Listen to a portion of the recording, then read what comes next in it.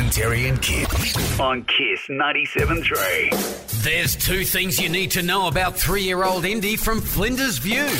Indy is crazy. She has no fear.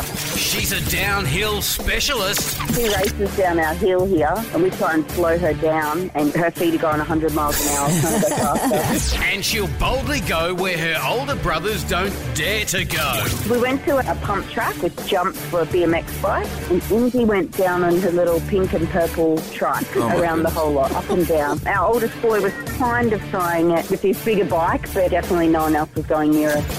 Only girl magic can stop Indy in her tracks. Oh, she loves Disney princesses. Well, okay. We found her kryptonite. There's the kryptonite. There it is. But girl power like this needs a special toddler racing name. Indy 500. How cool is that? Yeah, it's made for it. That's right, Kip. You've got a battle on your hands, and Indy 500's mum, Christine, will be right there behind her. I was chasing after screaming. Robin, Terry and Kip on Kiss 97.3.